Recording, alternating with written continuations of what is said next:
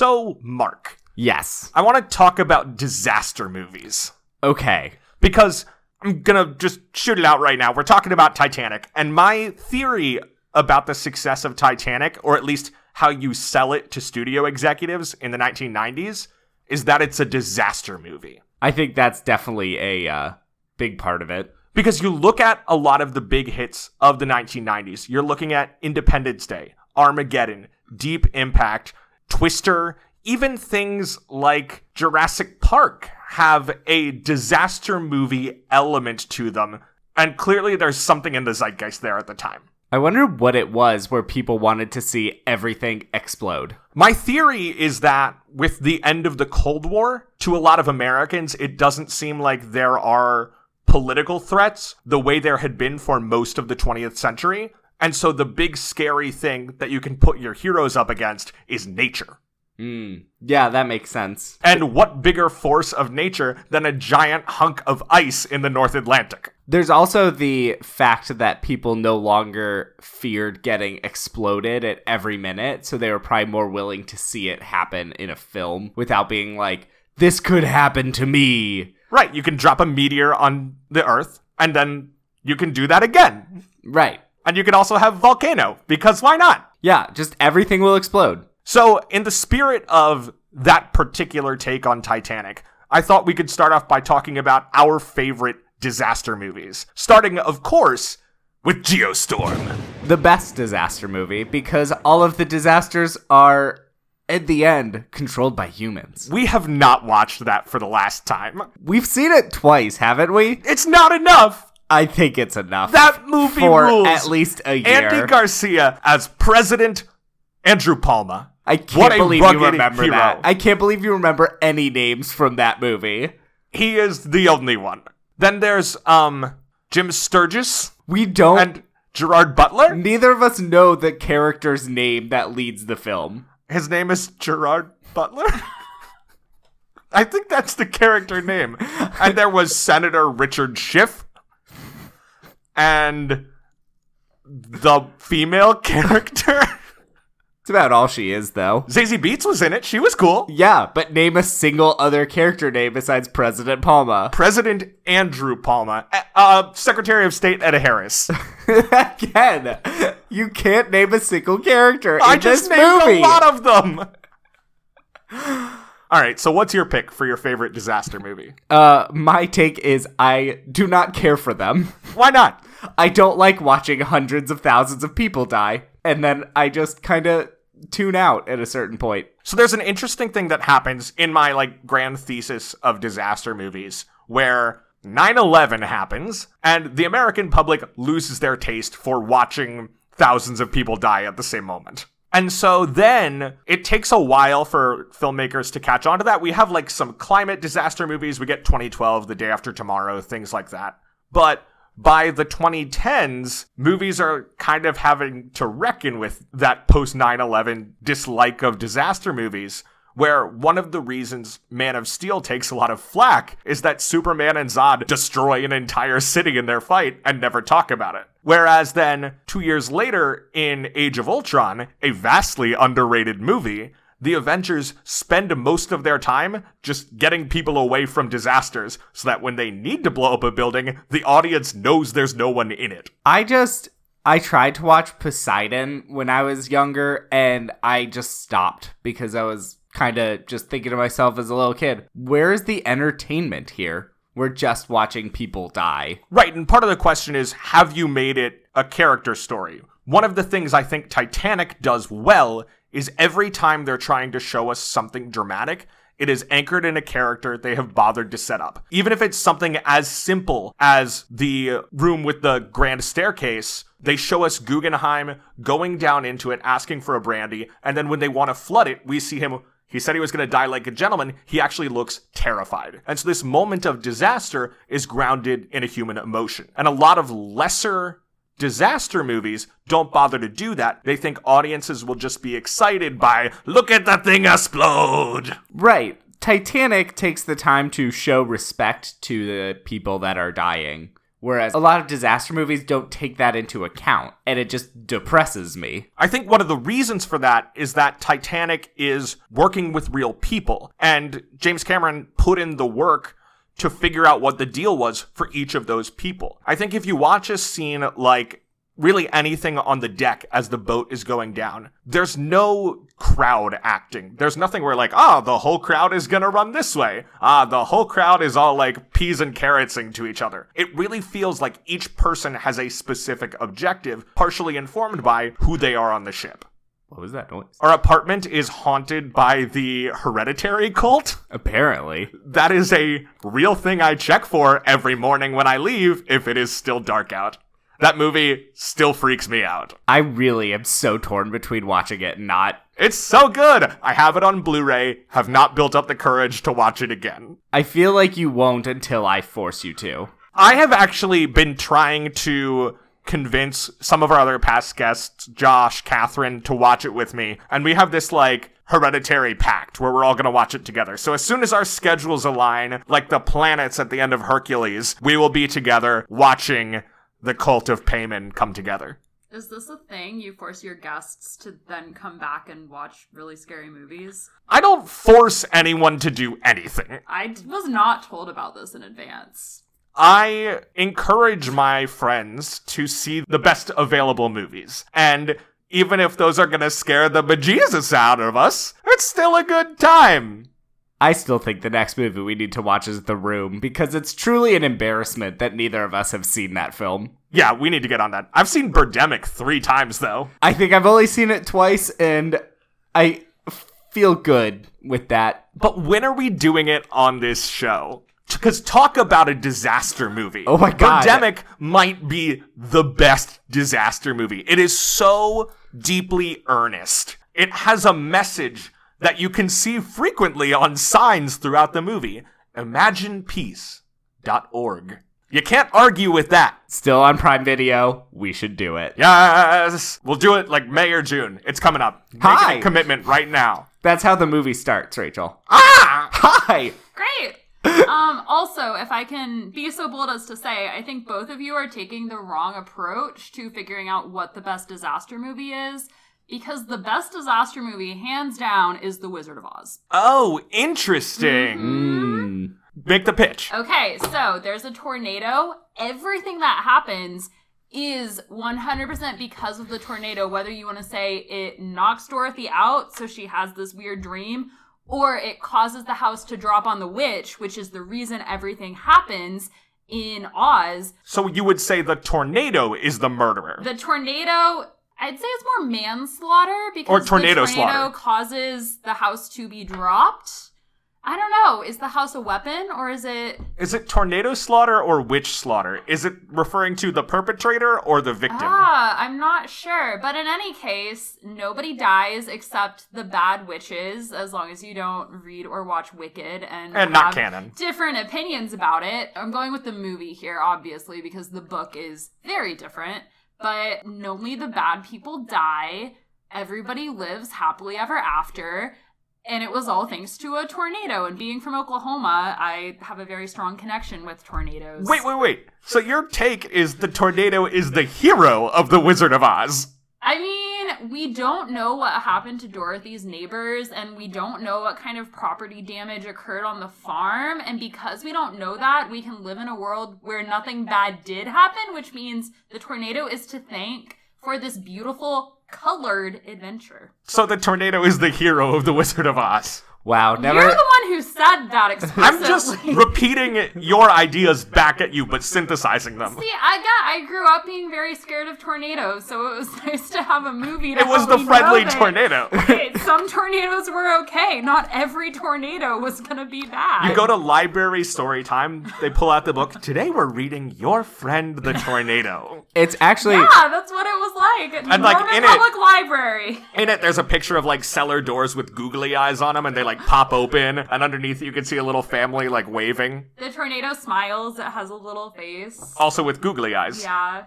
I'm Googling it to see if this book exists. You're googly eyesing it? Your friendly tornado. There is not a book called The Friendly Tornado. Verbal copyright, 2019.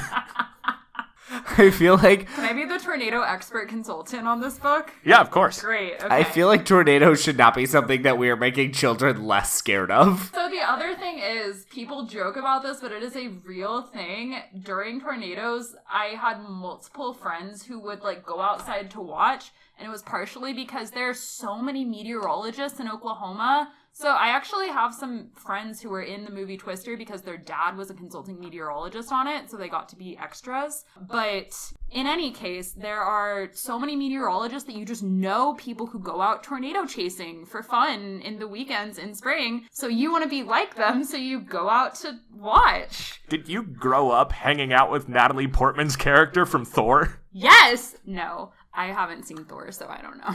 Speaking of the film Twister, Bill Paxton wears an earring in this movie, and that took up 90% of my attention. Let's be clear. Bill Paxton in this movie is playing James Cameron.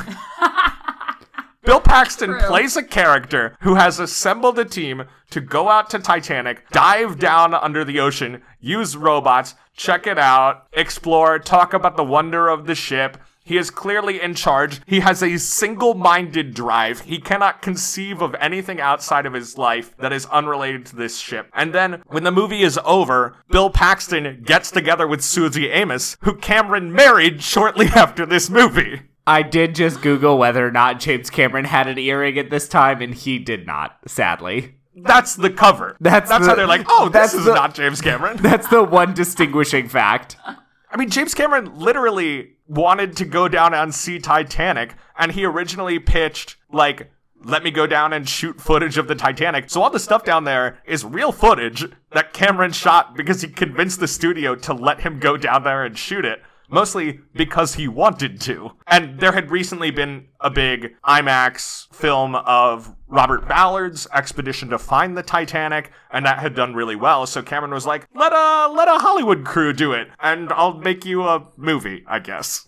Actually, a fun fact about the Ballard expedition to find the wreck of the Titanic, because when the original Titanic sank, it was a huge news story. You have investigations by the US Congress, by the British Parliament to figure out what went wrong. There's a movie about it like a month after it comes out called Saved from the Titanic, starring a woman who was on board, who was having an affair with a Hollywood producer. And so it's a movie like adapting her being on the Titanic and then getting off. And you have a bunch of movies in the decades since. You have A Night to Remember from the 50s. You have the musical comes out before this in the 1990s. And in 1988, Robert Ballard leads an expedition in the North Atlantic to find the wreck of the Titanic. It's this huge news story, and it reignites a lot of interest in the ship going into the 1990s, around the time the musical and then the movie come out. They just declassified last December that mission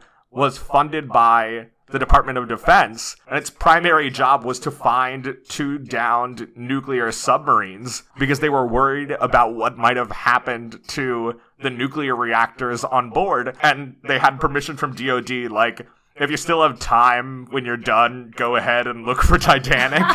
And so by the time they found the subs, they were like, okay, we got 10 days left. We gotta find this immediately. And they managed to pull it off. It's a good cover story, too.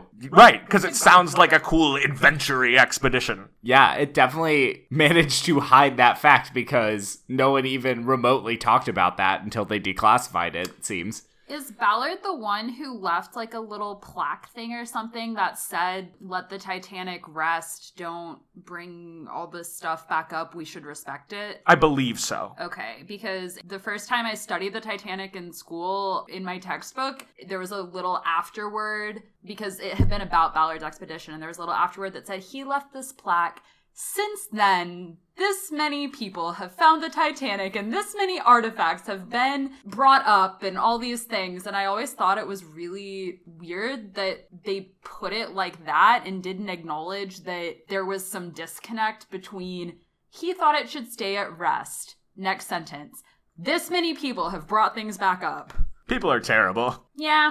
Have either of you guys done the Titanic experience, the like traveling exhibit? No, but I Yes. have seen the musical, which is very good. I have done that twice now, and it is actually really cool. What is it, like It's a simulated really cool. sinking? Yeah, you walk through and you get to see, well, first of all, you're given the name of a person who was actually on the Titanic. And then you walk through and you can see how it was set up, and then it is kind of chronological. But you get to a point, the thing I remember really strongly is you're trying to go upstairs and there's a gate, so you can't get up the stairs. So it's like if you had been in steerage, is it called steerage? Third class. Yep. And then at the end, there's a wall with the names of the people who survived and the names of the people who didn't. And so you can find yourself. Your name. Yeah, and when we did it, my dad was the officer in this movie who kills himself. He got that name when we went Murdoch. Yes.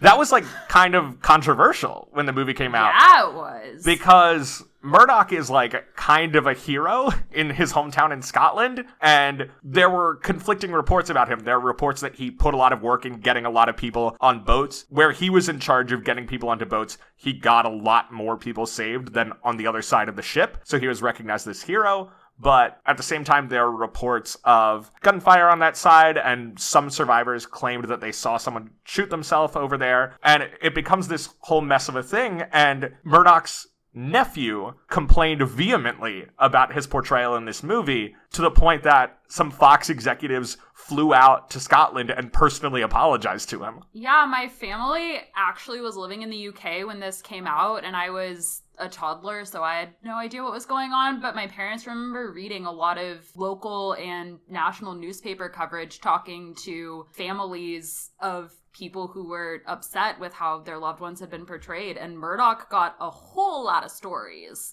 I will say, and I'm kind of echoing some comments James Cameron made at the time, I think the movie actually, for the most part, treats him very well. Where we do see him helping a lot of people, and he winds up ultimately kind of overwhelmed by this horrifying situation that he's in. And the ultimate proof that the movie thinks Murdoch is a good guy is that he's there in the final sequence back aboard the Titanic. Because none of the bad people are there. He also throws the money back. True. At Cal. They do the whole redemption arc then. It's more of a redemption roller coaster. His character definitely has his ups and downs in the film. Kind of like James Cameron diving down to the Titanic. Except when you dive, you shouldn't go up and down. Well, because that's how slowly. You get the bends. You go down, and then you go up, and then when you want to go down again, you do that. Cameron's like really into water. I didn't notice that. Well, I'm putting this in the context of, like, other stuff from his career, because this comes shortly after The Abyss. His first movie, of course, is Piranha 2, The Spawning, and right now he is hard at work on Avatar 2, this time it's underwater. Is Avatar 2 the underwater one? Yeah. I knew 1 was going to be underwater. That's why it's taken so long to make Avatar 2, because he wants to take all the Avatar technology and then do it underwater, and water is crazy hard to animate. So he's, like, really into exploring the ocean and stuff like that. He did 2 documentaries about, like, deep sea exploration between this and Avatar. And if you dig it up, there's a really funny interview he gave around the time when Aquaman came out. And it's him being like, yeah, I guess it's like a fun movie, but nothing would move that way underwater. And it's him just being like a huge water dork and being like, I guess you guys like Aquaman, but none of it is accurate. Because Avatar is super accurate. He's like really into physics. I appreciate that. This is a man who took 1 year of community college as an English major, dropped out to become a truck driver, and then whenever he was in LA, he would check out books about special effects from the USC library, teach himself film special effects as a hobby, and then one day he sees Star Wars in theaters and decides, I could do science and movies together, and quits his job and tries to get into film. I'm honestly really excited for Avatar 2. It's gonna be good. No one ever got rich telling James Cameron what people wanted to see. Like, this movie was supposed to be a disaster. There's no reason this movie should have worked. It was, at the time it came out, the most expensive movie to ever come out. It cost over $200 million.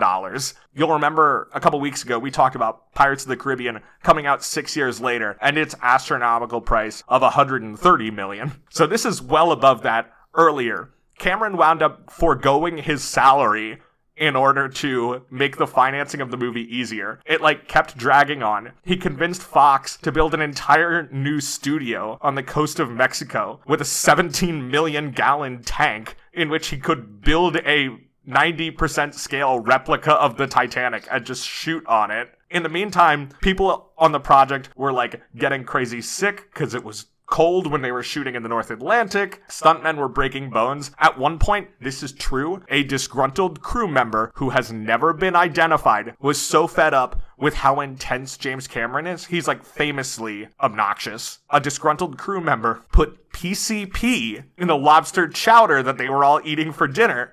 50 people involved in the production, including Bill Paxton, had to be hospitalized. James Cameron, too insane of a hard worker for that, forced himself to throw up when he realized something was going on so that he could keep working. And he kept working through the night, except one of his eyes was apparently totally bloodshot, just beet red like the Terminator. I don't think just vomiting would get rid of all the PCP from your system. It apparently did enough that he was able to keep working because he's James Cameron. I just wouldn't be surprised if he had experience with some other aids that help you stay up all night working.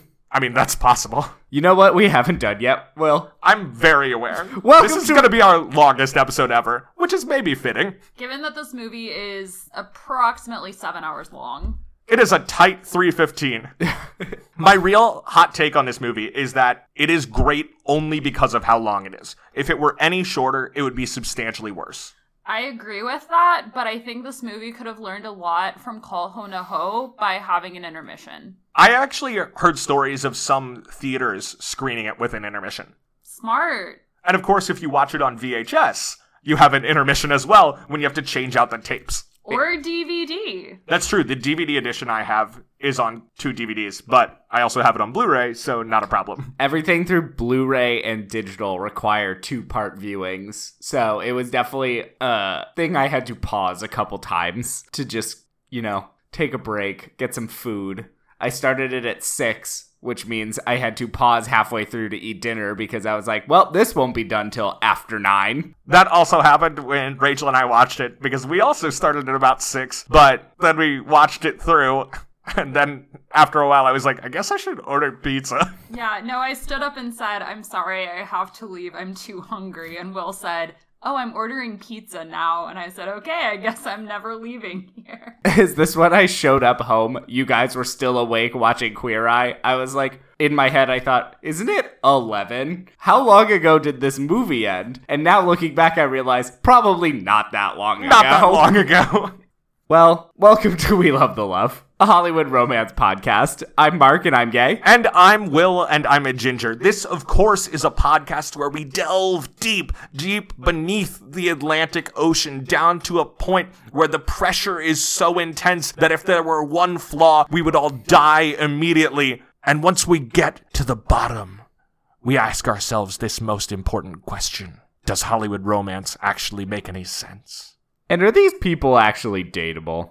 Or even likable? It doesn't matter if the romance is a main plot or a one-scene flirtation. We will dig in. We will see what's there. And this week, we are joined by a longtime listener, author of the hashtag PD Summaries herself, Rachel. Hi, thank you for having me. I'm super excited to be here. It's great to have you finally. Yeah. So, you have come to us to talk about Titanic. Yes. As people may have figured out by now.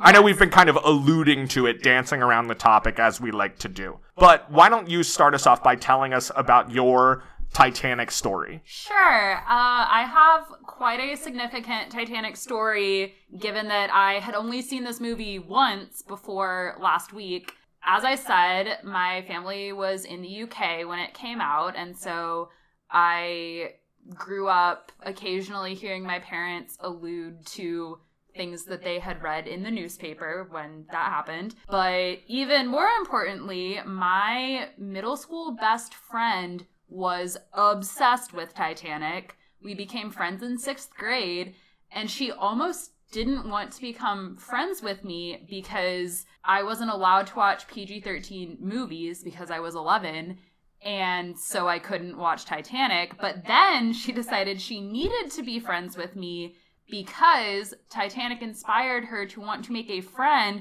who had red hair and danced, and I did ballet. So, my best friend in middle school, I don't think she was only my friend because of Titanic, but it helped. And then all throughout 7th grade, when I was 12 and therefore could not watch PG-13 movies. But getting closer.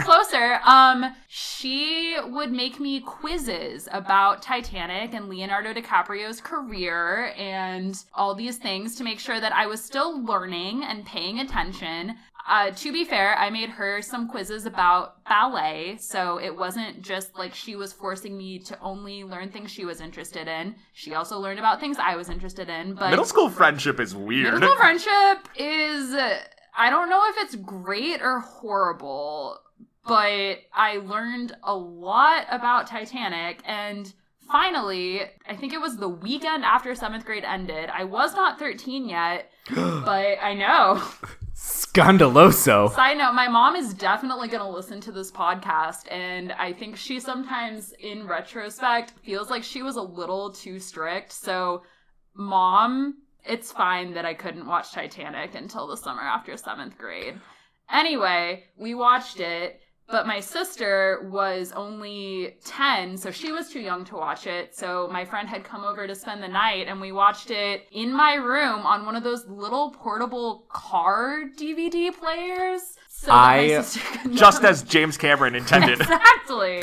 I loved my little portable DVD player because I wasn't allowed to have a TV in my room, so it felt like skirting the rules. Those things were invariably crappy. And yet they played key roles. The movie that I think I watched the most on that DVD player was Ella Enchanted, which you all have covered. And oh boy. Oh man. Fantastic. But there was a little green dot on the screen of the DVD player that never went away. And in Ella Enchanted, there were some scenes where it was just like perfectly placed to be over somebody's eye or like in their nostril. And that is what I think about when I think about that DVD player. But anyway, I got to watch Titanic, and my mom hadn't wanted me to watch it. Or part of why she hadn't wanted me to watch it was she was worried I would be too affected by it, and she told by like all me, the death. Yeah, and she told me going in, just be prepared. Like, there's one part where there's a mother floating in the water holding her baby. Like, it's really moving. And I watched it at age 12 and came out kind of like, they clearly are dolls. Like, this is not that bad.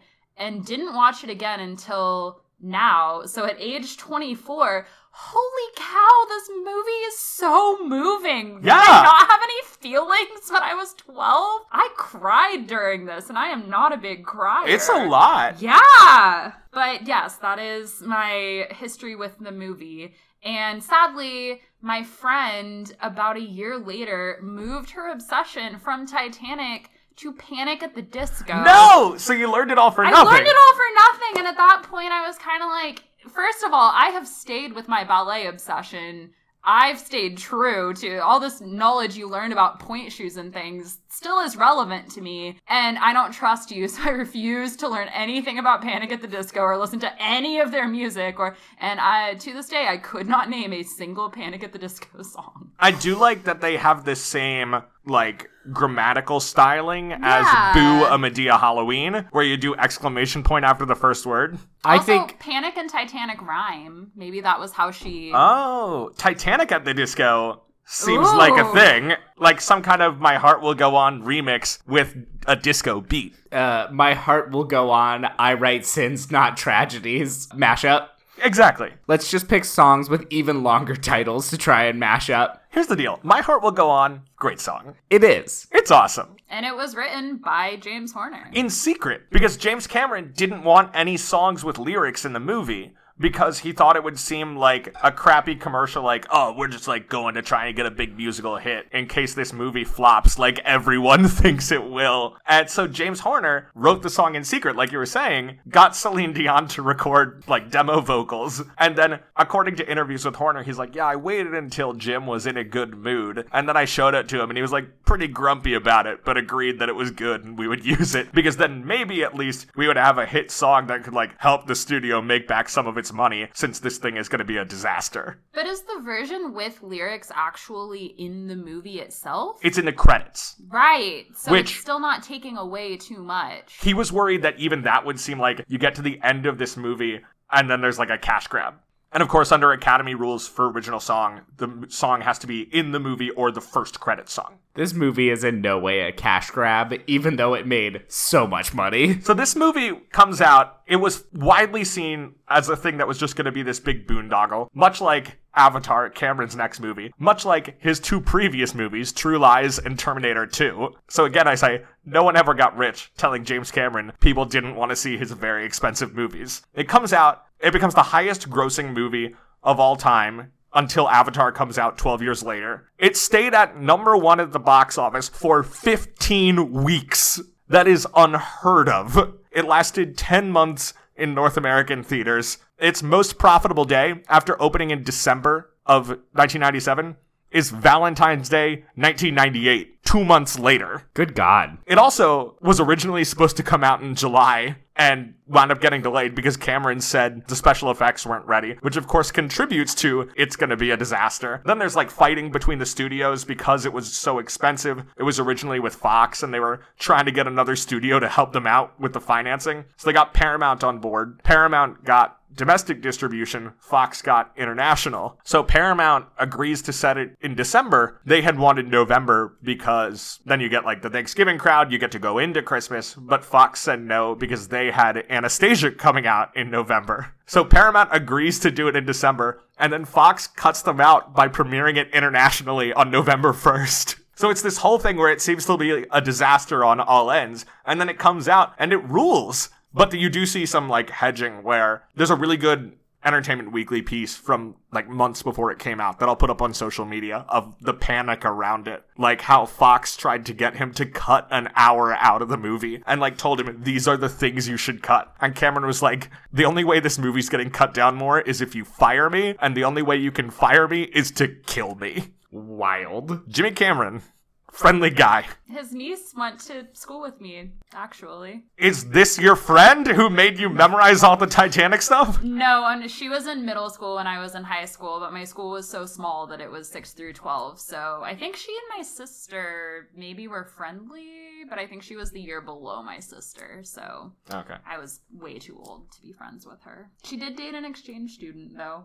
And they, like, stayed dating for at least a year after he left. Oh, wow. Then I graduated. And so you can't tell us the end of that story? No, sorry. Can you come back 84 years from now and tell us the end of the story? Yes. Okay. But I can't tell you now because then it might give away the really expensive thing that I gained from this story. Precisely. That you can't know about yet.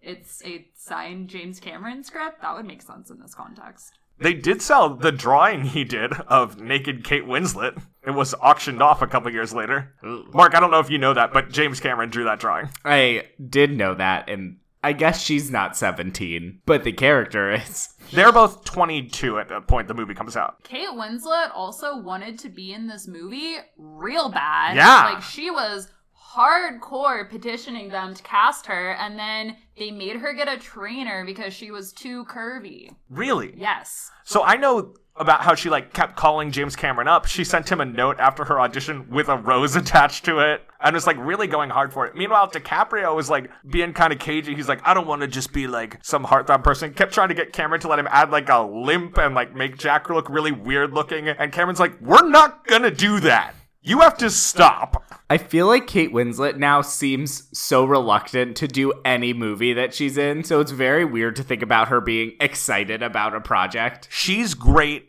in Steve Jobs, the Aaron Sorkin, Danny Boyle movie. That movie rules. She's really good in it. She is good in stuff, but I feel like her persona now seems to be that she's Kate Winslet and I'm above everything. So it's very weird to think about her as like a young person who has to fight her way into success. I mean, it'd also be a tiring process working with James Cameron. Yeah. I feel like that could take a lot of wind out of your sails. I think it did. I also fully assumed that Rose was British because it was the Titanic and she was played by a Brit, and I was very thrown by her accent. Yeah, she's an American. And one of the things that movie does an okay job of is showing all the different kinds of people who are on Titanic. We do see a Syrian guy on there, and there were a bunch of Syrians on Titanic. This was a ship with lots of different people on it. It was actually designed to work better for people making the crossing for immigration than a lot of other ships at the time. Like Titanic, as much as like people getting shut down in third class when it's going down is bad, was designed with third class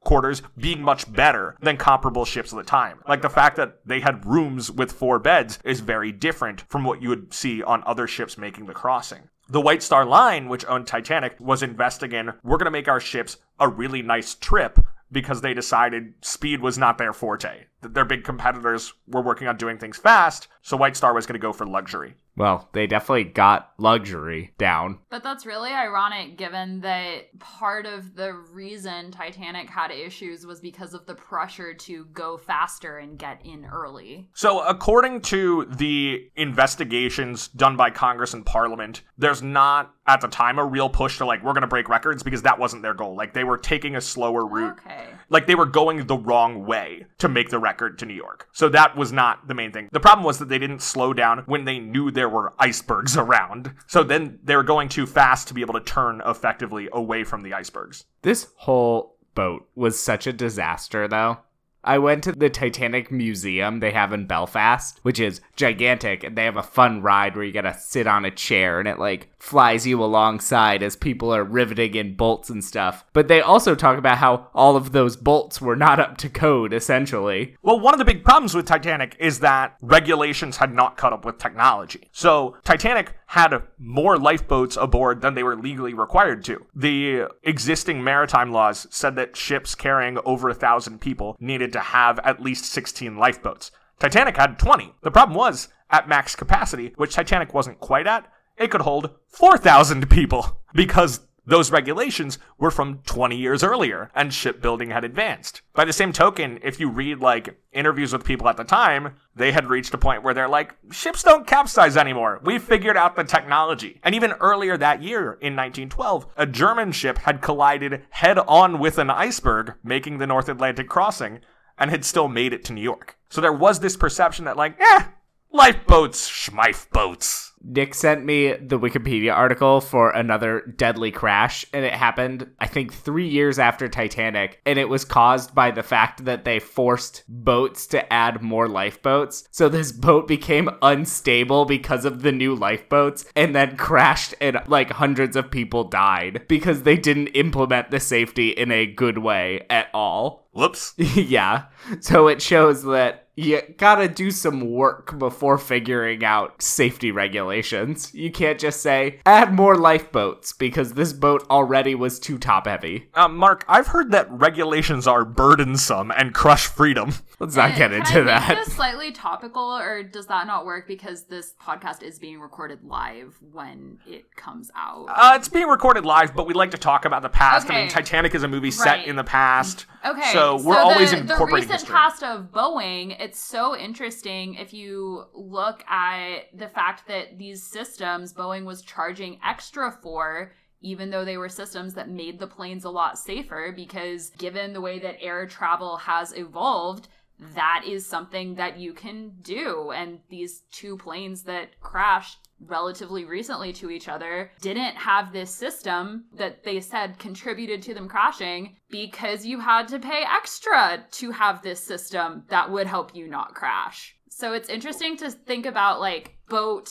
technology back then, plane technology now. It's so hard to have regulations that keep up with it and really keep people safe, because we keep wanting to innovate and create new and better or bigger, more luxurious, whatever things. And the problem then is you also need the people making those regulations to understand what's going on, so you don't have the congressman asking a guy from Google why his iPhone doesn't work. That too. The other problem with new planes is that they are significantly less comfortable, because I took a 787 after taking a flight on a more normal, like smaller plane, and I think there were about 6 inches in terms of seat width that were lost in the 787. So you're looking for the Titanic of airplanes. You want like the grand staircase, and you want somebody to give you a brandy and the whole deal. Imagine if you had a plane with a grand staircase. It'd be great. I did fly on a double-decker plane a year ago when I was going back to London, and it was one of the most exciting moments of my life to realize that was my plane. That is very cool. It was so cool. I also flew on a double-decker plane and was excited until I realized that on this 15-hour flight, they didn't have personal entertainment. They only had one shared screen for the entire cabin. Was it showing Titanic? I do not remember what it was showing. You could watch it 5 times. They do have the Titanic level experience on flights now with the suites that you have to pay like $10,000 for. Of course, there is also the cruise company that's building Titanic 2, where they're rebuilding the ship, and the idea is it'll be exactly the same. Hopefully not exactly I was the same, about to Hey, say. let's talk about the number of lifeboats on this but thing. close. So are they not going to use modern technology to do things like detect icebergs? I'm really not clear. Great. That sounds like a great idea. I just found an article that said Titanic 2 to set sail in 2018, but that didn't happen. I don't think it did. Now there's a more recent article that says 2022. There's probably still time to get tickets, Rachel. Ooh. Let's do it. All right. Live show. How long is this voyage? Where is it going? Is it not going from Southampton to New York? Is that the plan? I assumed.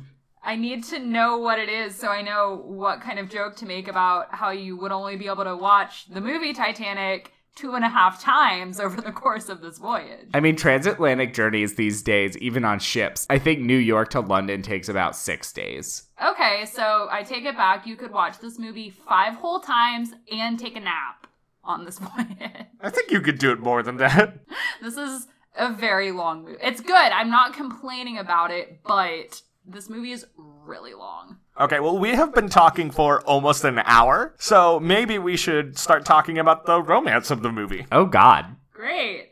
This is going to be a long one, like I said. The Titanic 2 will stop at the same ports as Titanic 1. Tickets are not yet available for purchase, and they will be made available when the maiden voyage is announced.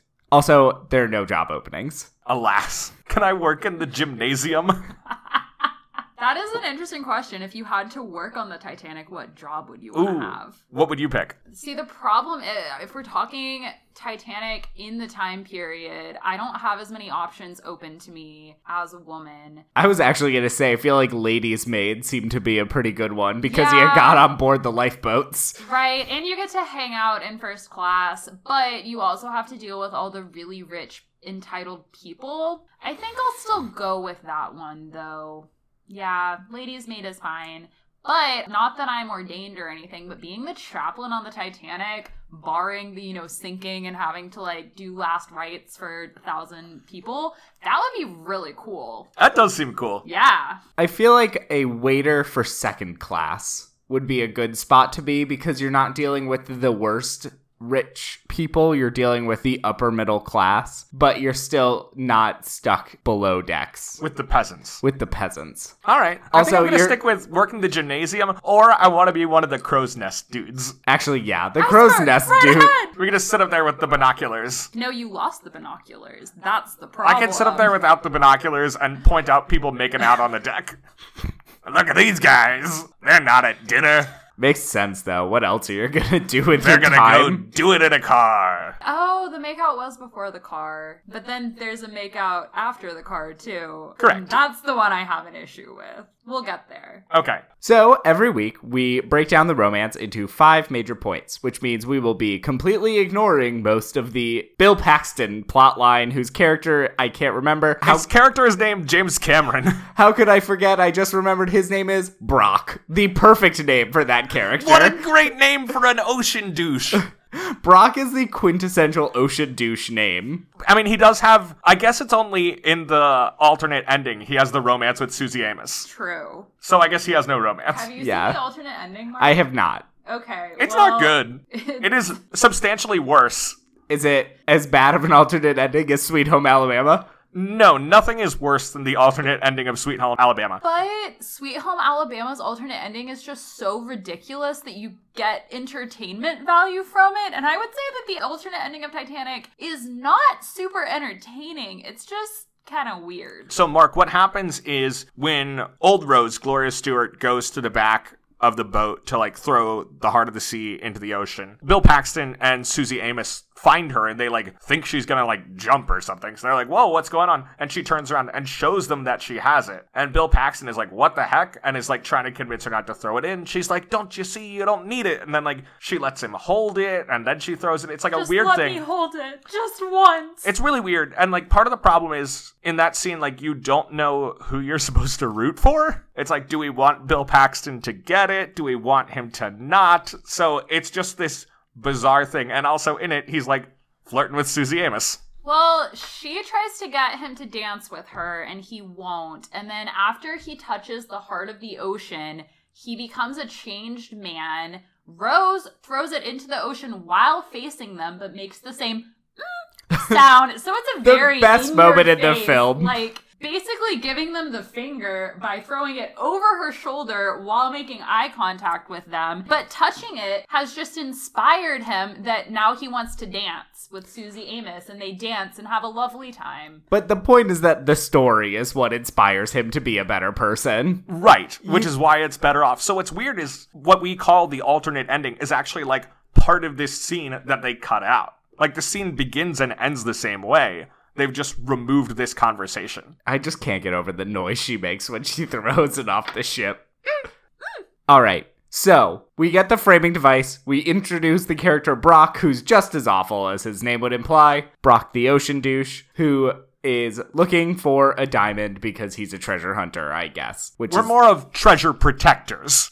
Is that like a thing you can be still? What, a treasure protector? Nicolas Cage did it in National Treasure. That movie came out a while ago, though, at this point. Is it still a thing? We're in a new decade now. It's only been, 15 years? I just feel like if he actually found this heart of the ocean diamond, the family that owned it would immediately sue and reclaim ownership.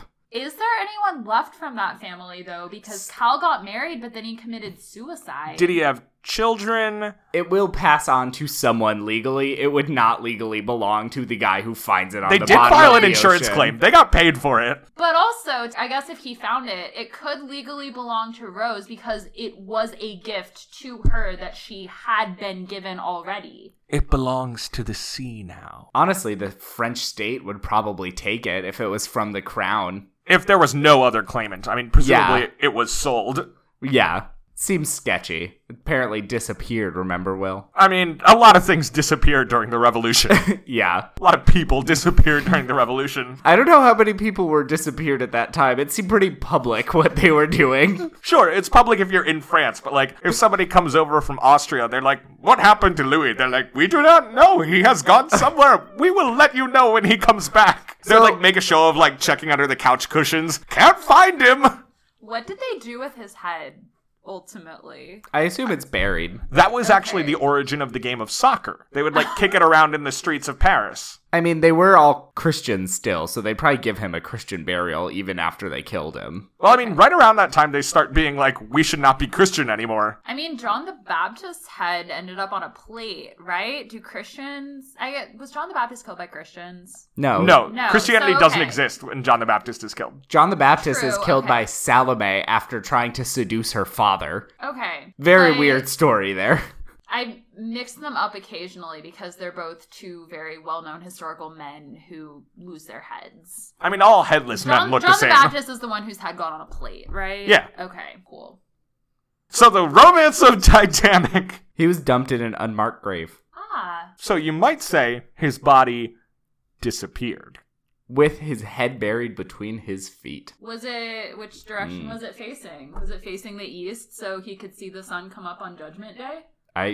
Wikipedia does not have that on it. That is how the cemetery in my hometown is set up, I can explicitly tell you.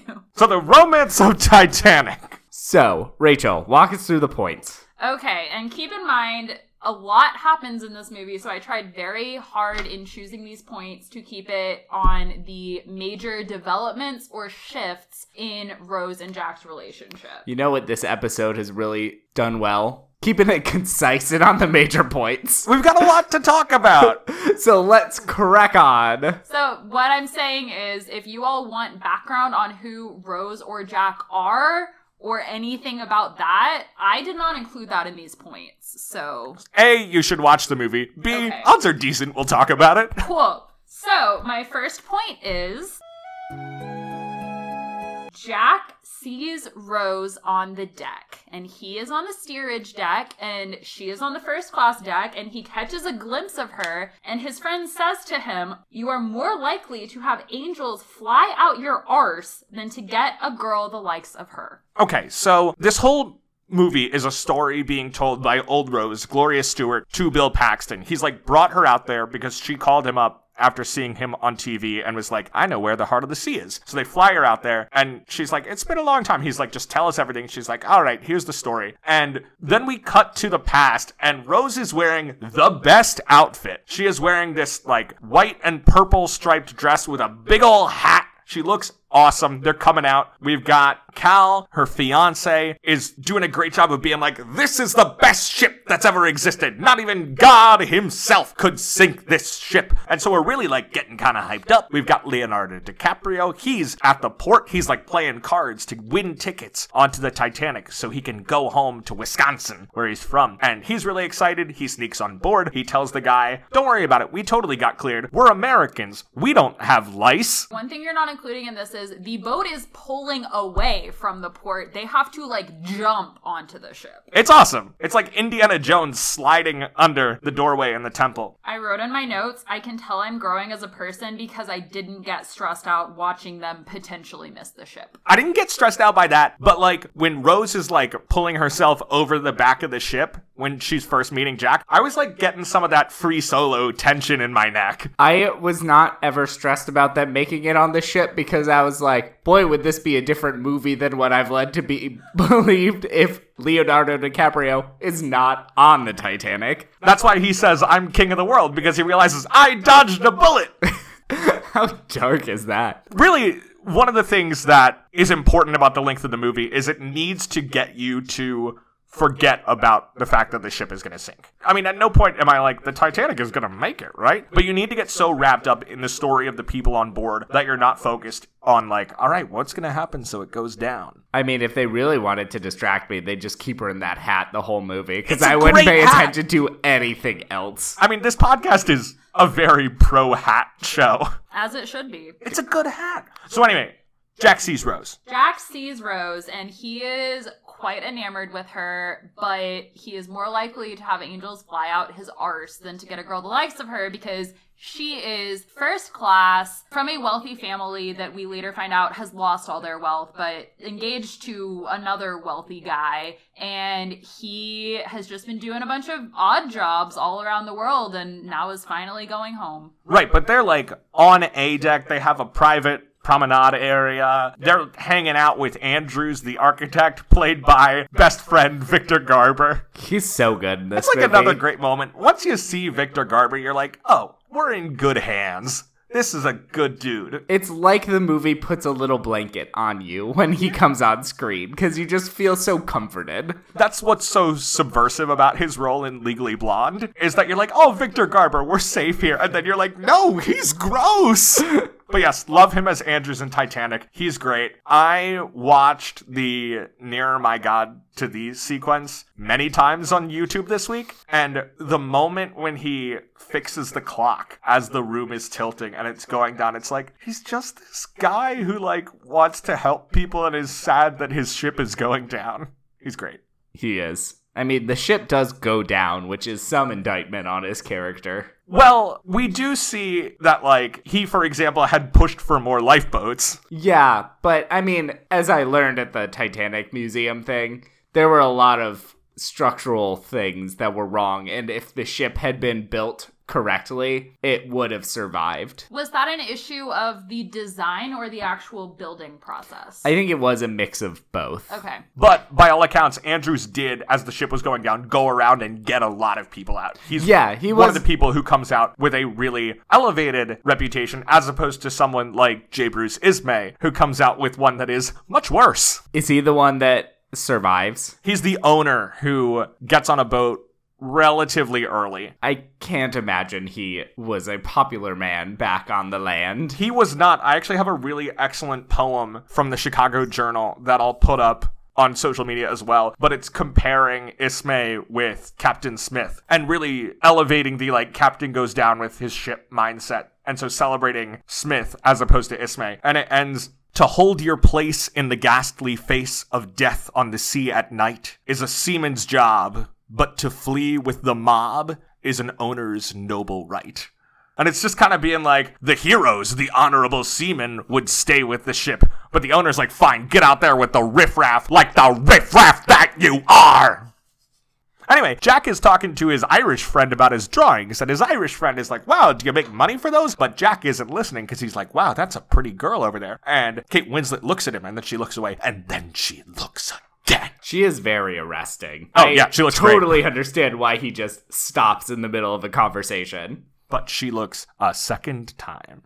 So, like, that's a thing. I mean, again, the VHS cover box kind of spoils the fact that that second glance is meaningful. The fact that their heads are superimposed onto each other is usually a giveaway as to the relationship direction. We talked about this with Star is Born. We've talked about this before, but, like, it's absurd that we don't make big romances like this anymore. Because people will go and see them. And even though they're, like, mocked as, like, that's a girly movie, which starters, who cares? Women see movies. But number two, like, these movies like Star is Born and Titanic, men also like them. Like, the knock against them is not only dumb, it doesn't make sense. This was the best-selling movie for a dozen years. Until James Cameron made another movie. Right. I don't understand it at all. I want more romance movies, but I also am tired of straight romance movies, so let's make anything besides that. That's where I'm at. So, they see each other on the deck. Point number two?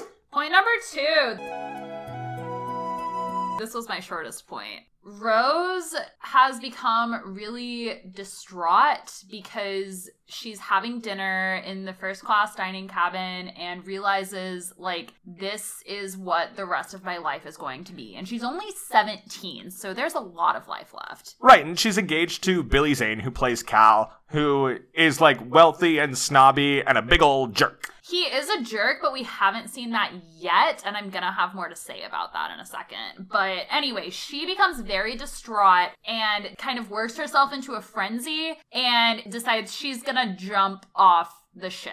And out the back, the propellers are gonna chop her up or she's gonna drown. Like, she's done. And she's, like, run out on the deck, wheezing to the stern of the ship. Her hair was up in a really nice top knot, and somehow between running out of the dinner and getting to the deck has completely fallen out. Another thing I really appreciated is that you can see her makeup is all over her face because she's sobbing, and that's one thing that really bothers me in movies and TV shows when a character who is clearly wearing makeup and is also clearly crying or wiping their face or something still has perfect makeup, and they don't do this. It's really realistic what would happen to her mascara. So she is going, she's about to jump, and Jack sees her and comes and saves her, but in the process of saving her, she falls and almost does go down, and he still pulls her back up, but she screams because she's falling, and her fiance and the sergeant at arms and a bunch of people come, and they think that Jack was assaulting her because that's what it looks like. When he, like, hauls her over the railing and, like, they kind of fall onto each other. Yeah, and her dress is torn and she's clearly really distraught. His jacket's off. Yeah, he had taken off his jacket and his shoes because he was going to jump in after her if she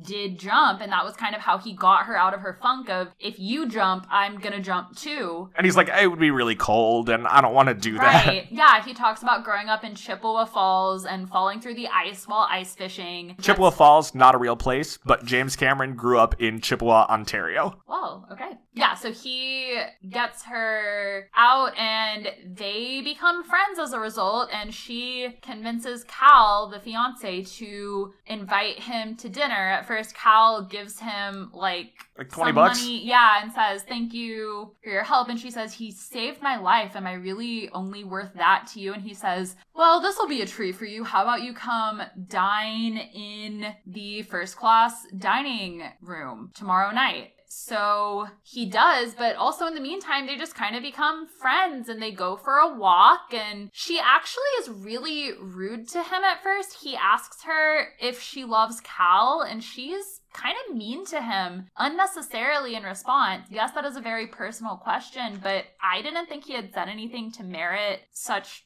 frustration. And she had been, like, kind of talking to him about all of her angst about getting married to Cal, and he's like, oh, well, do you love this guy? And she's like, screw you! I mean, for 1912, that's a very personal question. It is. Okay. And the idea of love is not exactly important. I like when she's like, I'm leaving now, and she's shaking his hand to say goodbye, and they shake hands for, like, an hour, and that's, like, a third of the movie. But also, why can't she just say either that's a very personal question and move on, or honestly, no, but I'm marrying him and that's okay, because that probably would have been an okay response at the time. Why does she get so offended by this and then be mean to him? But what saves it, and suddenly she's not offended when she sees his drawings. Because there has to be at least some controversy somewhere. Sure.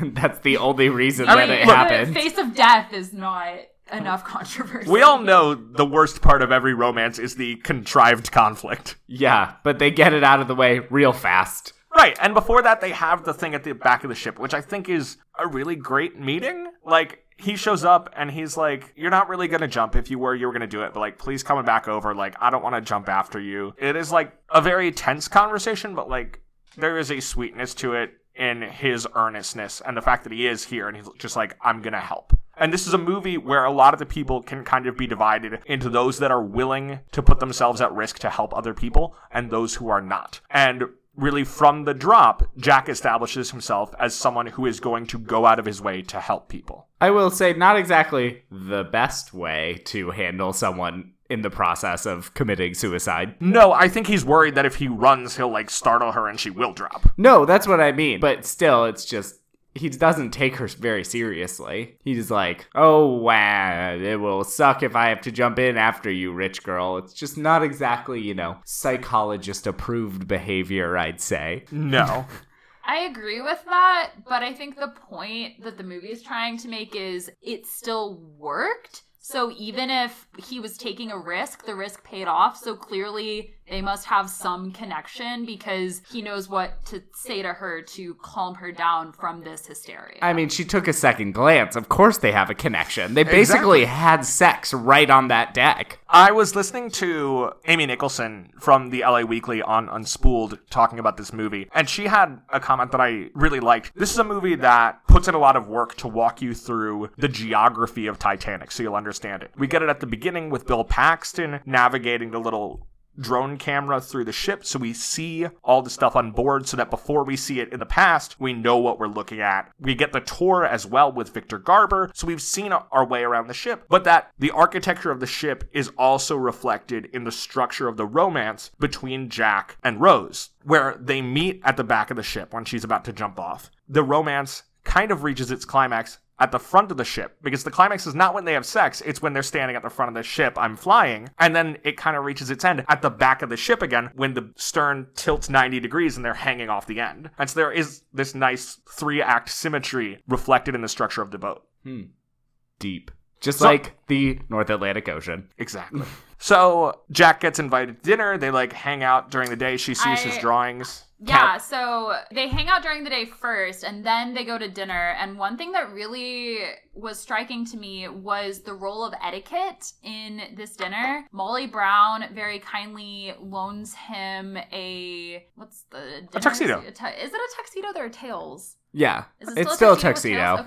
Okay, so she very kindly loans him a tuxedo to wear to dinner because By this point, Jack has taught Rose how to spit. Yes. Rose Kathy has learned how to Bates spit. has just continued to be perfect, as she Yes. always is. She's great. Yeah, and they go to dinner, and she is explaining to him what fork to use and all these things that are a little intimidating, but the other people at the table are being incredibly rude to him, and I am very into etiquette, and the entire point of etiquette, as I understand it, it's to make people comfortable. And sometimes that's through giving you a script of this is how I act in this situation. And sometimes it's through just teaching you how to be flexible. And an important part of etiquette is understanding what someone else you're interacting with's background might be, and knowing if I set up this 4-course meal and that they might not know what's going on, and it's my job to either navigate them through it or find a way to bridge that gap so that we don't have to have this 4-course intense meal. And I wondered if that was a shift, if the point of etiquette in the early 20th century was actually to differentiate. We are well-bred and high class and you aren't. And so this is how we can tell because you don't understand that you're supposed to, he like practices escorting her to dinner and kisses her hand, and he only knows that because he observed it. So is it something to determine who is high class and who isn't? Or is it still something that is supposed to be used to make people more comfortable in a given situation, and they're just kind of perverting that? I think it depends on the person. I think that, like, Cal sees it as a way to differentiate class status, whereas other people might see more of the politeness aspect to it, and there's a distinction there. I do love that Jack, when he shows up for dinner, he's early and leans against the wall, which is my move. And then I love when he like kisses her hand and he's like, I saw that in a movie. I've always wanted to do that. Yeah, like, and that's again, excellent. He's watched other men escorting their wives or whoever to dinner so that he knows how to do it with Rose. And you see him practicing the arm movements, and everyone in first class except maybe Molly Brown, Rose, and Victor Garber. And Victor Garber, do they talk much? No, not really. They don't really interact, but he's not actively trying to make him feel out of place. And just, again, this idea of etiquette as a form of separation rather than as a bridge to make people more comfortable in new situations was something that really stood out to me. But yes, they go to the dinner, and Jack is kind of treated as like a weird thing to like stare at and like kind of mock a little bit. He gives his big speech about like just live life to the fullest and like take advantage. And he comes so close when he's toasting to it to doing the exact shot from The Great Gatsby of Leonardo DiCaprio holding out the glass of champagne. Oh, yeah. It's so close. But then after that, they leave, and he invites Rose down to third class to see a real good time. They go to the dance party. I got really strong Dirty Dancing vibes of like Baby sneaking out and going to the staff dance for the first time, with Rose down there being like, what is all this crazy dancing like I've never seen before? Yeah, so I think it must be a jig because they're Irish and the music that's being played sounds very jig-ish, but I don't know a ton about ballroom dancing, but watching it looked very similar to a polka to me. So if either of you or if any listeners can please let me know what the similarities between a jig and a polka are. Again, I meant to look this up and just didn't have time. Like they look like they're doing a polka, but they're definitely playing a jig, and I don't know enough about jigs to know if that's what was happening. My polka knowledge is limited to Weird Al and John Candy in Home Alone. Well, in any case, polka is a great form of dance, highly underrated, but I think they're doing a jig. Anyway, they are dancing, and he says to her she doesn't know what to do because she has grown up in this very structured world, and this is just having fun. And he says, don't think. And the implication is, don't think, just dance, which I love. So they start dancing, and they're having a great time, and she chugs a beer. And then we get to, in my opinion, the most controversial scene in all of Titanic. And this is not a movie known for controversial scenes. Super controversial. She decides she wants to show off because these people are doing their party tricks. And so she rises onto the tips of her toes. And? Okay, so I'm just gonna talk, and Will, you can edit out whatever you decide is not interesting of this. So, where we are in the world of ballet, it's something that Rose very likely would have studied to some extent growing up because it's something that well-mannered young ladies learn. Would she have been studying it to the point of doing point work, toe work? I'm not totally sure. I would have maybe been a little bit surprised, but let's say that maybe Rose just really loved ballet and did a lot of it when she was in Europe, especially. That would have been something more common than in the US at that time. Fine. The way that point shoes are structured now, they really help you be on the tips of your toes. I did ballet pretty seriously for about 15 years, including a lot of point. And at the end of that time, I could not have done what she does in the movie despite having really strong feet and ankles, because point shoes just aren't structured to have your foot in that position without support for it. That said, that innovation in point shoe technology only started happening in the 1920s, 1930s. So we're still on the edge of wearing really, really soft shoes, which means that she would have had to have a lot more foot strength in order to do any point work. So could Rose have risen onto the tips of her toes like that? Potentially. She wouldn't have been able to balance like that for as long as she did, because the amount of weight that she would have been putting on her toes would have been causing the bones to expand too much. But we'll say that it was just like a weird stop in time or something. Fine. Point number 2. Kate Winslet doing that. I have tried so hard to find a conclusive statement of whether or not it was her. That statement does not exist. So I watched the YouTube clip of this scene this past week quite a few times, not as much as Will watched the Near My God to Thee scene, I'm pretty sure, but there was a lot of slow motion on here. And from that, I have concluded this was not Kate Winslet completely unaided rising onto the tips of her toes. Why? Well, there are 3 ways to get on point. You can step up onto point, you can bend your knees and then use the momentum from straightening your legs to roll up onto point. Which is kind of what the movie implies. No, the movie implies that she is keeping her legs straight and just rising through her toes using the muscles in her legs, pushing them together, and that friction helping her go up onto her toes. She does not bend her knees deeply enough to have enough momentum to get up. This is called an elevate. In my opinion, it is the worst way to get onto point because it's really hard. And if you look in the movie, her legs aren't straight when she's doing this. I can't do point anymore because I tore a ligament in my ankle, but I tried this morning to see how much I could get just onto demi point, which is when you're not on the tips of your toes, you're just like the ball of your foot is still on the ground. If I could do that with my legs just like a little bit bent like hers are, and I could, but it was hard. And even at the height of my ballet career, like there is no way that I would have really been able to do that, even in modern point shoes, get onto point. So Kate Winslet definitely does not do this. And I'm pretty sure if you then look at the scene of her full body, she's holding on to something over her head, because the other thing is, based on her arm placement, I would believe that she had studied maybe a little bit of ballet, but she definitely was not a super intense ballet dancer studying in like the 1980s, 1990s, because her arms are not straight enough for what they would be. She's trying to imitate a dancer without having done tons and tons of ballet herself. So, what we can conclude from this is Rose maybe could do this, but not for as long as she did. Kate Winslet, I would believe those were her feet, but she was supporting her weight another way when you see her rise onto the tips of her toes. That said, that scene is part of why my middle school best friend wanted to be friends with a redheaded dancer, so maybe I shouldn't complain about it. There you go.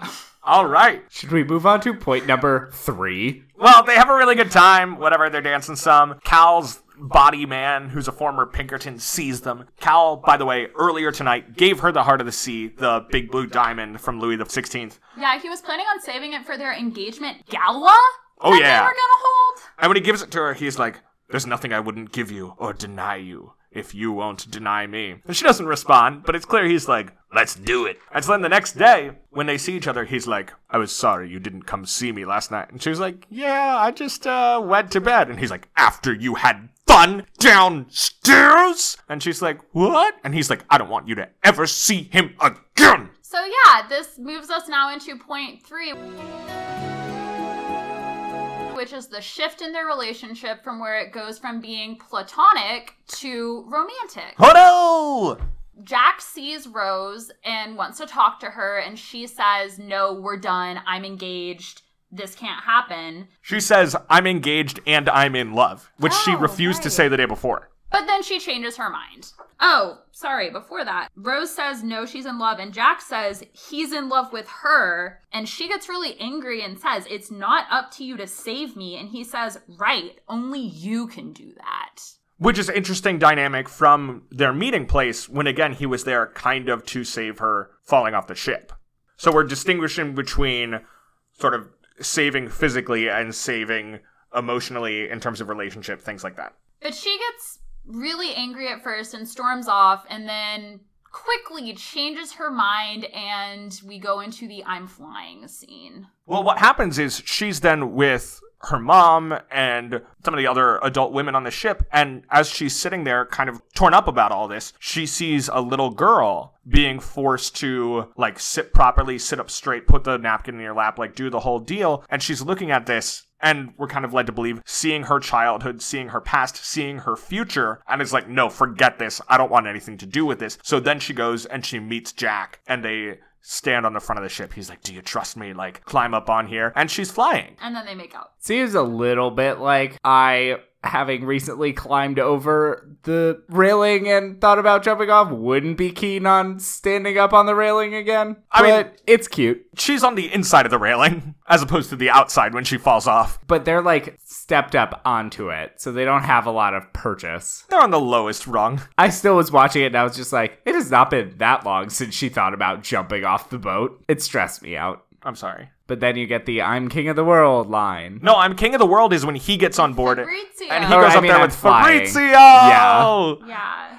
Fabrizio, the true hero of this story. Originally, Fabrizio had a little more to do at the end. He was, like, helping a lot more people get off the ship, and then he's trying to get on a rowboat, and Cal, like, uses an oar to shove him off. So, like, Cal basically murdered him in the original version of the movie. And then James Cameron was like, this is too much. Like, we can't turn Cal that far. And so they shot a couple other things. And if you watch the scenes of the ship going down now, you almost never see Fabrizio with other people because they shot it after the fact. And he winds up getting crushed by the smokestack when it goes down. Poor Fabrizio. Fabrizio! And then they are, like, going around the ship. Yeah, she wants to show off her paintings by a little-known artist named Picasso. Do they say something Picasso or Pablo something? They say something Picasso. And she shows off her paintings and then pulls out the heart of the ocean and says to Jack that she wants him to draw her like one of his French girls. Because he drew a lot of naked French ladies while he was there. But he doesn't get it at first. And she says, I want you to draw me wearing this. Only this. And then he gets it. And then James Cameron draws Kate Winslet.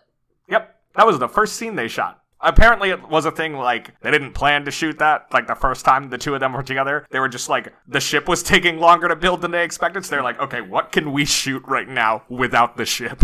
Because this movie was nothing but delays and should have been a disaster. Yeah, sounds about right.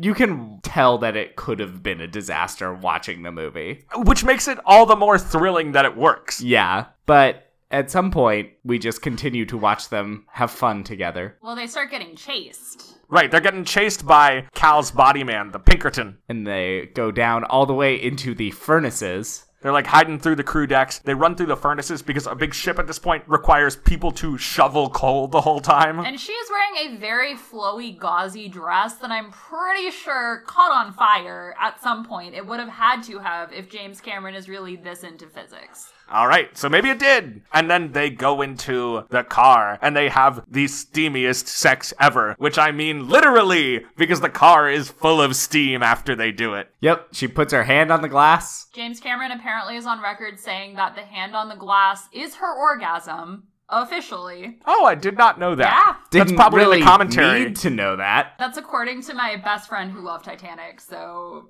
this is 10-year-old knowledge, but supposedly. Okay. He's on record. Well, good to know about that. So they bang. And then Chitty chitty bang bang? Yes, they chitty chitty bang bang. they bang, and then they're caught. Right. Well, not actually. Immediately. They find the car whose windows are completely fully steamed up. How much body heat do these two humans produce? I mean, this is like normal, right? Maybe there were like 3 other couples already in the car. All at the same time. Yeah, that's what I mean. Yeah. That would make more sense. And then we get I mean, cars are new enough. Like, there's one car on the ship. It's exciting that there's a car on board. Like, everyone wants to get it on the car. This is the original, like, park the car and have sex in it. This was the first time someone did it. Did you have to sign up to make sure that there was going to be room in the car? Like, No. was there a line? Based on the amount of steam, clearly not. They all just went in. You signed up for a time slot, but some people overstayed their time. Did you have to write in the Steam? That's where the sign-up sheet was. And then you only had until the name got steamed off in the car? Yes. Okay, cool. That's in one of Anyway. the 30 deleted scenes on the Blu-ray. Got it. So they steamed up this car. Their body temperatures have got to be so high right now. Not to mention they just had sex down near the furnaces. And then they go up onto the deck of the ship. She's not wearing a coat. And they make out amongst the icebergs. I have written in my notes, sex in car, arrow, hypothermic makeout session. Because they would have had to be uncomfortably cold. It really bothered me. Their hearts keep them warm. No. All right, No. at that point, thereabouts, Jack gets framed. Well, no, they hit the iceberg first. Yeah, so while they're making out, the ship hits an iceberg. Yeah. Spoiler. Yeah. We care Titanic less goes about down. we care less about that than we do about Well, Jack and Rose on But this no, show. it's relevant to point number 4. The ship hits an iceberg. They go to tell people the ship just hit an iceberg, and they say something really serious happened, and Cal says, yes, it did. Oh no! The heart of the ocean is missing because Cal found the naked drawing of Rose in his safe. Because they left it in the safe for him, right? For him, yeah, with a mean note. It was like a rude. It's now you can No. keep both of us in this safe. Yeah. And he knows it was Jack because they had talked about how he was an artist. And so he decides he has to frame Jack. And he puts the heart of the ocean into his coat pocket. Jack had stolen the coat too, so that doesn't look good. And they say something serious has happened. And they say, yes, it has. He stole this diamond, and this sows the seed of doubt in Rose's mind, where she's like, did you only want to be with me because you saw it as a way to get to things to steal? So Jack gets sent down to the brig, which on this ship is just like a room where he's handcuffed to a pipe. And he's going to be kept down there as the boat starts to sink. And everyone else is like, time to put on your life belts and get up so that we can get you off. Except the crew is like not totally saying like, the ship is going down. They're like, it's just a precaution. Put on your life belt. And all the like first class people are really cranky. Like, I just want to be in bed or drinking my brandy. Essentially. So the ship is going down. They're separated. Point number 5? Well, no, I think the important thing here is that the seed of doubt has been sown in Rose's mind, and that is the reason that she is willing to let him be arrested. But then all of this is happening, and she gets on a lifeboat with her mother and then says, no, I'm not doing this, and gets off the lifeboat. It's again a rejection of her mother's attitudes and life, and she just, this whole trip has been like, I don't want this. Right. And so she jumps back off as a direct rejection of the life her mother has been telling her she needs to have, and instead goes towards Jack, the life that she wants to choose for Well, herself. She gets off the boat, and I don't remember what it is because it was very dark at this point, so I couldn't see to take a lot of notes. But something happens where she realizes that Jack was framed, and so she needs to go rescue him. But also she doesn't want him to die, so she needs to go rescue him. Which is point number 5. Point number 5.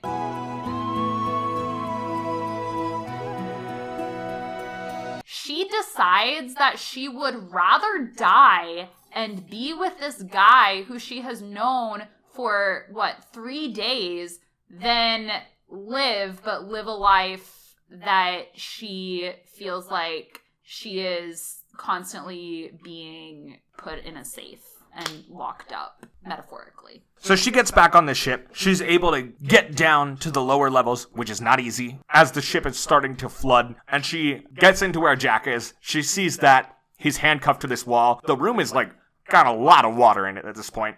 She cannot find the key to bust him out. So she goes and she takes a fireman's axe. And, like, this is kind of a cool moment. Jack's like, all right, take a few practice swings, like, so you don't take off my arm or anything. So she slams it against the cabinet, and he's like, all right, try to hit the same place. And she swings it and hits, like, completely different place. And he's like, all right, enough practice. Come here, cut my chains loose. And it's really notable that she is the one who is kind of hysterical right now, and he on the surface is very calm and kind of consoling her and calming her down and directing her, even though he is the one who is, at this point, guaranteed gonna either die or probably lose a limb, and she could still leave and get on a lifeboat. But it's worth noting, that's when she's in the room. When she's on her way there, or when she's getting the axe, we see him alone in the room, and he is freaking out. He's putting on a front to try to calm her down, which I think is nice. No, it's because they're in love, so he has to make her feel safe, even though they're both about to die. So she's able to get him out. They get up to the main deck where the lifeboats are being loaded, and they accidentally hook up with Cal. And Cal and Jack work together to get her on another lifeboat, and Cal says, I have a deal with an officer. There's a place for both of us. And she hears that and she's like, okay, I'm going to get on this. And Cal and Jack both know Cal is lying because as soon as she's on the lifeboat, Cal says to Jack, you're a good liar. And Jack says, yeah, almost as good as you. But Rose is on a second lifeboat and then jumps back onto the Titanic again! Because Jack is not with her. And at this point, like, the boat is going down. They wind up together. They run to the stern of the ship. Cal is so angry that she wants to be with him that he takes his bodyguard's pistol and starts shooting at them. Oh, right. And the only reason they escape is he runs out of ammo. But to do this, they had to run down the grand staircase into the, is it a ballroom? I don't know. Whatever it is filling up with water. It's mostly just to get some cool shots of them running through a flooding ship. There are some cool shots! There are cool shots of them running through a flooding ship. Then they wind up running to the back of the ship. It tilts up. They're like hanging off the back of the end. They have to let go, fall into the water. Then they climb him up, get on this big door. Yep, and then they float for a while. She's floating on the door. He's like hanging on the side. He could fit geometrically on the door, but he could not fit weight-wise on the door. We see this because they both try to get on and the door tips. So the internet can shut up about that. Yeah, it's covered in the movie. Can you please repeat that? Because I don't think that people heard you. It's not about the space. It's about the buoyancy. And then he admits that he loves her. She says, no, this isn't the end. And he makes her promise to never let go of life. He says, promise me you'll survive and never let go of that promise. And he dies hanging on the board. Question, too. He dies, she realizes it and kind of lets go of him, and he sinks straight down into the water. I didn't get that either. That's not how water physics That's works. not how bodies not how work. People, right? I don't know. I feel like if there's one thing we know from movies, it's dead people float. Otherwise, what's the point of concrete has a lot of shoes? Dead people floating. Why? And I was trying it's to a figure metaphor. out, like, is it because he was straight up and down, and so he has to sink a little and then right himself horizontally and come back up? But he never comes back up. I think it's a metaphor. It is. It's just a cool shot. I was thrown by the fact that the body started sinking. Yeah. So she gets rescued when she's on the Carpathia, which is the ship that does come and pick up the survivors of the Titanic. She hides her face so that Cal won't see her and goes back to the United States, And becomes an actress. Says her name is Rose Dawson, which is his last name, so that means that I'm assuming she wasn't like a big movie actress, so people who knew her didn't see who she was, so nobody knows that she lived. And she has a nice life and has a family and grows old as Gloria Stewart. And now here she is on a ship with Bill Paxton as James Cameron. And she tells this story and says to her granddaughter, I never told anyone about this, even your grandfather, quote, a woman's heart is a deep ocean of secrets. Right, it is. A woman's heart is a deep ocean of secrets. We all know this. Yeah, just an established fact. This is a science fact. I thought this was important to keep in mind because A, the heart of the ocean is the name of a diamond. So if a woman's heart is a deep ocean of secrets, is this actually like a mummified woman's heart? Well, Yes, it is. The heart of the Where- ocean is a deep woman of secrets. But also interesting that a survivor of the Titanic, and she didn't get on a lifeboat early on, she barely made it out, and she is still totally chill using deep ocean metaphors. I feel like she probably uses more than most people. Like, deep ocean is more meaningful to her than most things. Also, given that her granddaughter didn't know anything about Jack, I wonder how much of this story of the Titanic and her grandmother being a passenger on it, she did know about. I Possibly don't think none of none. I got the impression that she didn't tell anyone she survived the Titanic. Yeah, I got that vibe as well. I loved all the shots of her as Kate Winslet living a life, because there was a photo shoot someday where they were just like, all right, what do we want next? Kate Winslet, Next to an airplane. foot on a plane. What do we want next? Kate Winslet on a horse. Oh, but we only have one more shot, and there's also a roller coaster we have. I know, horse in front of a roller coaster. It's great. So That's then, all the things that she and Jack were gonna do together. here's what I want to know before we move into our final questions. Does Rose die at the end of the movie? Up to interpretation.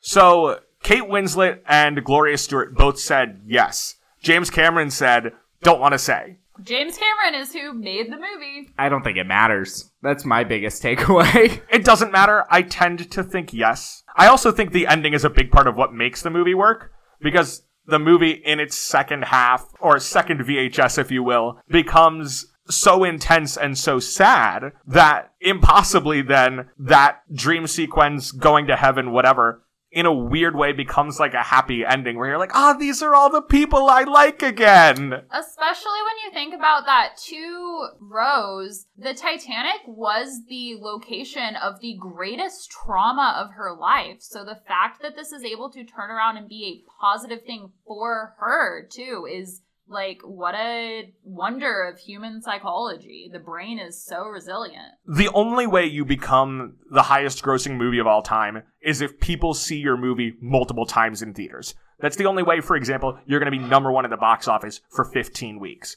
And I think if you don't have that ending, it's still a really good movie, but people don't go back to it that way. Another way that you can get them to see it multiple times is by having it be 16 hours long, so they have to take a nap in the middle of it, which means they have to go back to see what they missed. That's a good plan. That's what this movie did. So, we just watched this whole movie. Yes.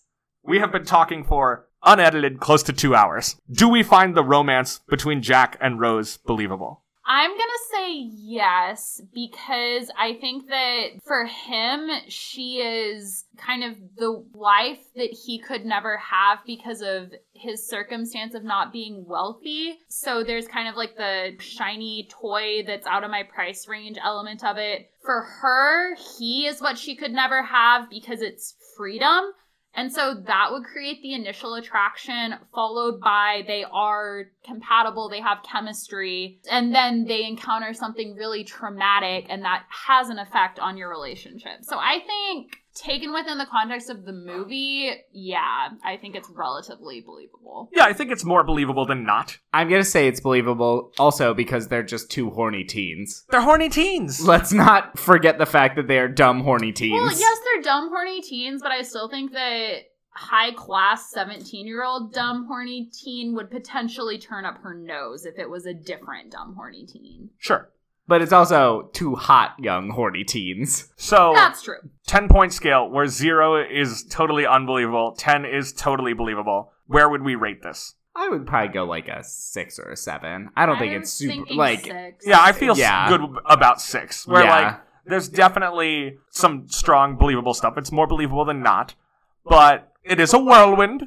There is a significant class barrier. Like, there are challenges here. We have Cal getting him arrested. Like, there's a lot going on. Mm. And that's the other thing. We would have to believe that Rose, despite her upbringing, was so strong-willed that she was willing to defy everybody, even when she was at risk of then having no money and being a pauper, and she had never experienced that in her life. But Cal is the only way that she is going to be able to continue living the life that she's used to. And she'd have to be willing to completely turn away from that.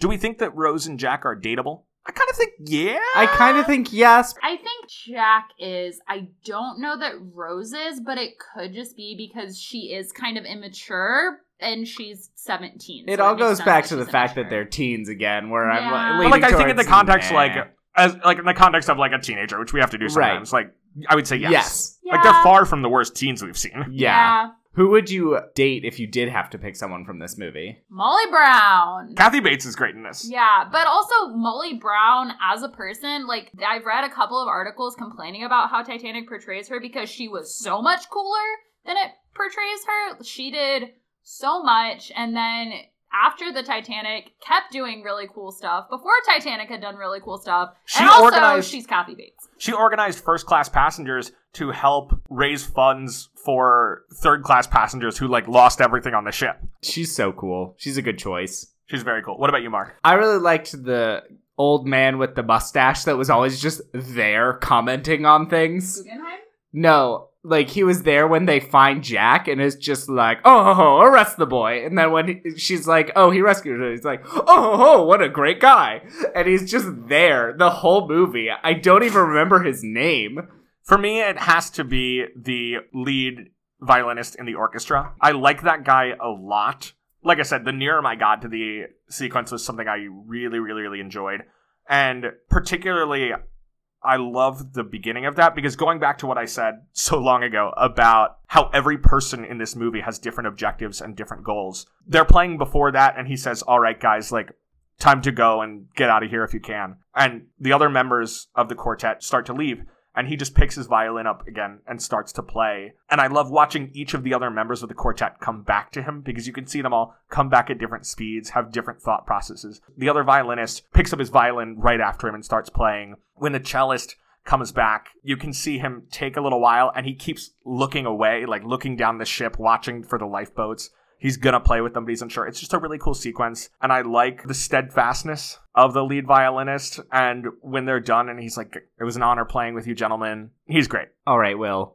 You have in the notes a question about Rose and Jack staying together. I want you to explain your premise of it. So, in a hypothetical world where Jack doesn't freeze to death, and they both get rescued, do they stick together? I'm leaning towards no, because I think that in this era, the different worlds outside of the microcosm of a ship, which you experience the different worlds, but it's still very cramped quarters, would grate and become more of an issue. But you could do the same lying about the name, hiding your identity thing when you get there. That is true, but that also pushed it a little bit for me, because I think that the family connection would have to be really shitty for her never to want to reach out to her mom again. But according to the movie, she didn't. Yeah, so it's just I don't know. That part also pushes credulity for me in general. So it really questions the bonds of family and culture to a degree that I think would eventually actually cause an issue. I'm going to say